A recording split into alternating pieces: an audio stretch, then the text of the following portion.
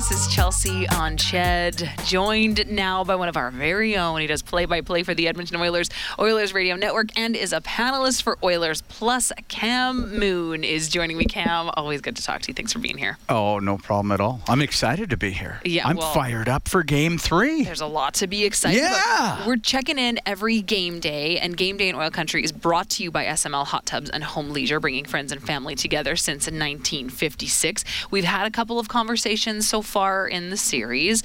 Now, this is their first road game. The Oilers have been great on the road, so Yes, there's nothing to suggest that they won't be again tonight, right, Cam? That is true. 27 wins this year on the road. I know. Okay. Unbelievable. So, yeah, it was a solid season for the team away from here at Rogers Place. Mm-hmm. And now, for Los Angeles, they do get a bit of an advantage in that they get the last change, so they can dictate the matchups throughout the game.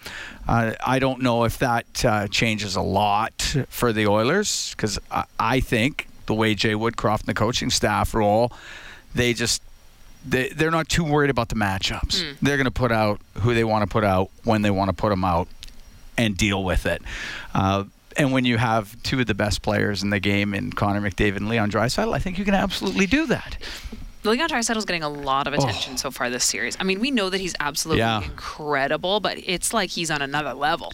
5 points so far in the first two. It gives him 64 points in his career in the playoffs in 39 games. Wow. It's unreal. Well, remember what he did last year. I mean, he had 17 points just against the Calgary Flames on one leg. Yeah. Like, it's amazing how you get to the playoffs and Leon Draisaitl, who's amazing all season, somehow gets into a supersonic mode of some sort.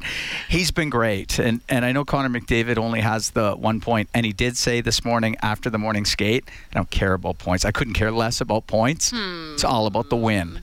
And I agree. I know that is exactly how he feels. I know Leon Draisaitl feels exactly the same way.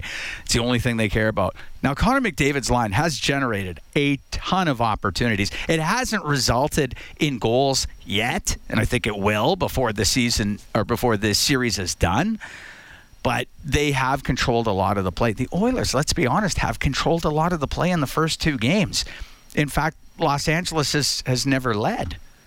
It's interesting to me that you talk about Draisaitl really shining, and I feel like he's able to do that because McDavid's been defended so heavily. Some people even maybe speculating that he's hurt, but it's more because of LA's defense strategy. And there's so much conversation about the style of play of these two teams. Can you kind of break that down and explain what that means? What style of play are we really talking about? In Los Angeles's case, you will notice if the puck gets sent into the Oilers zone and they don't have immediate pressure on the defense, they will back right off, and there'll be one guy up near the Oiler blue line, three kind of across center, and one back at their own blue line. And now it's upon the Oilers to get through that. What it takes away is passes through the middle in the neutral zone. And Edmonton has done a really good job, especially the last two times they played the Kings in the regular season and so far in this series, of getting the puck through the neutral zone with some speed and then just chipping it in behind the defense and putting the pressure on. And if you can do that with, now you got to get to center, otherwise it turns into an icing, and that's where lies a bit of the tough part. But if you can do that with pressure, you will create turnovers in the opposition zone. It's hard to do, though. And Los Angeles, even when they're trailing in the game, don't change the way they play. Most teams do and try to pressure more to create more offensively. But Los Angeles is very disciplined that way. The Oilers can play any way they want.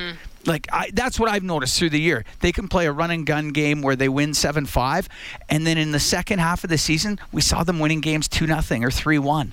So that's what I like about this Oilers team. So does that make then Game 3 one that we're going into with a little bit more confidence, because we've played two games against LA, we really understand their style, and so we know exactly what they're going to bring to the table tonight? Yeah, well, I think that's part of it, and the part that makes me most optimistic is Edmonton has been, for the most part, the better team through two games. Even though it's 1-1, And that's a credit to the resiliency, I think, of the Kings, because they're a team that they don't change, they don't quit, they just keep coming at you. But Edmonton has held the play. They have had more scoring opportunities. They have held the play in the opposition zone much more than the Kings have, at least through 2 games. I mean, maybe it's different tonight. And that's another thing. Like, I think like Connor's line has generated a lot of chances. I know they're defending him hard, but they're not limiting his opportunities or that line's opportunities.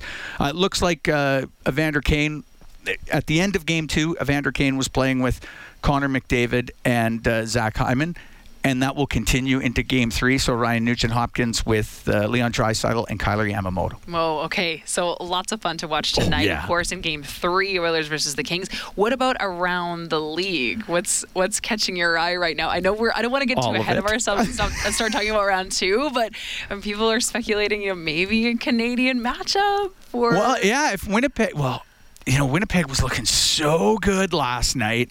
They had the lead. They were out playing Vegas, and they were up 1-0, and then I don't know what happened, but Vegas looked like they flipped a switch, and it just went the other way fast. And Vegas wins that game. They tie it up. They're heading back to Winnipeg. I'll give the Jets credit because they had a real up and down last part of the year where some nights they looked great and some nights they sure didn't. But they're in it. And when you got Connor Hellebuck in goal, you have a chance. So that would be something. If Edmonton was to win this round and Winnipeg won theirs and it was an Edmonton-Winnipeg second round, that would be exciting for Canadian fans. Yeah, it gets scary Vegas out of here. But we'll cross that bridge when we come to it. Right now, we'll focus on, of course, Game 3 tonight.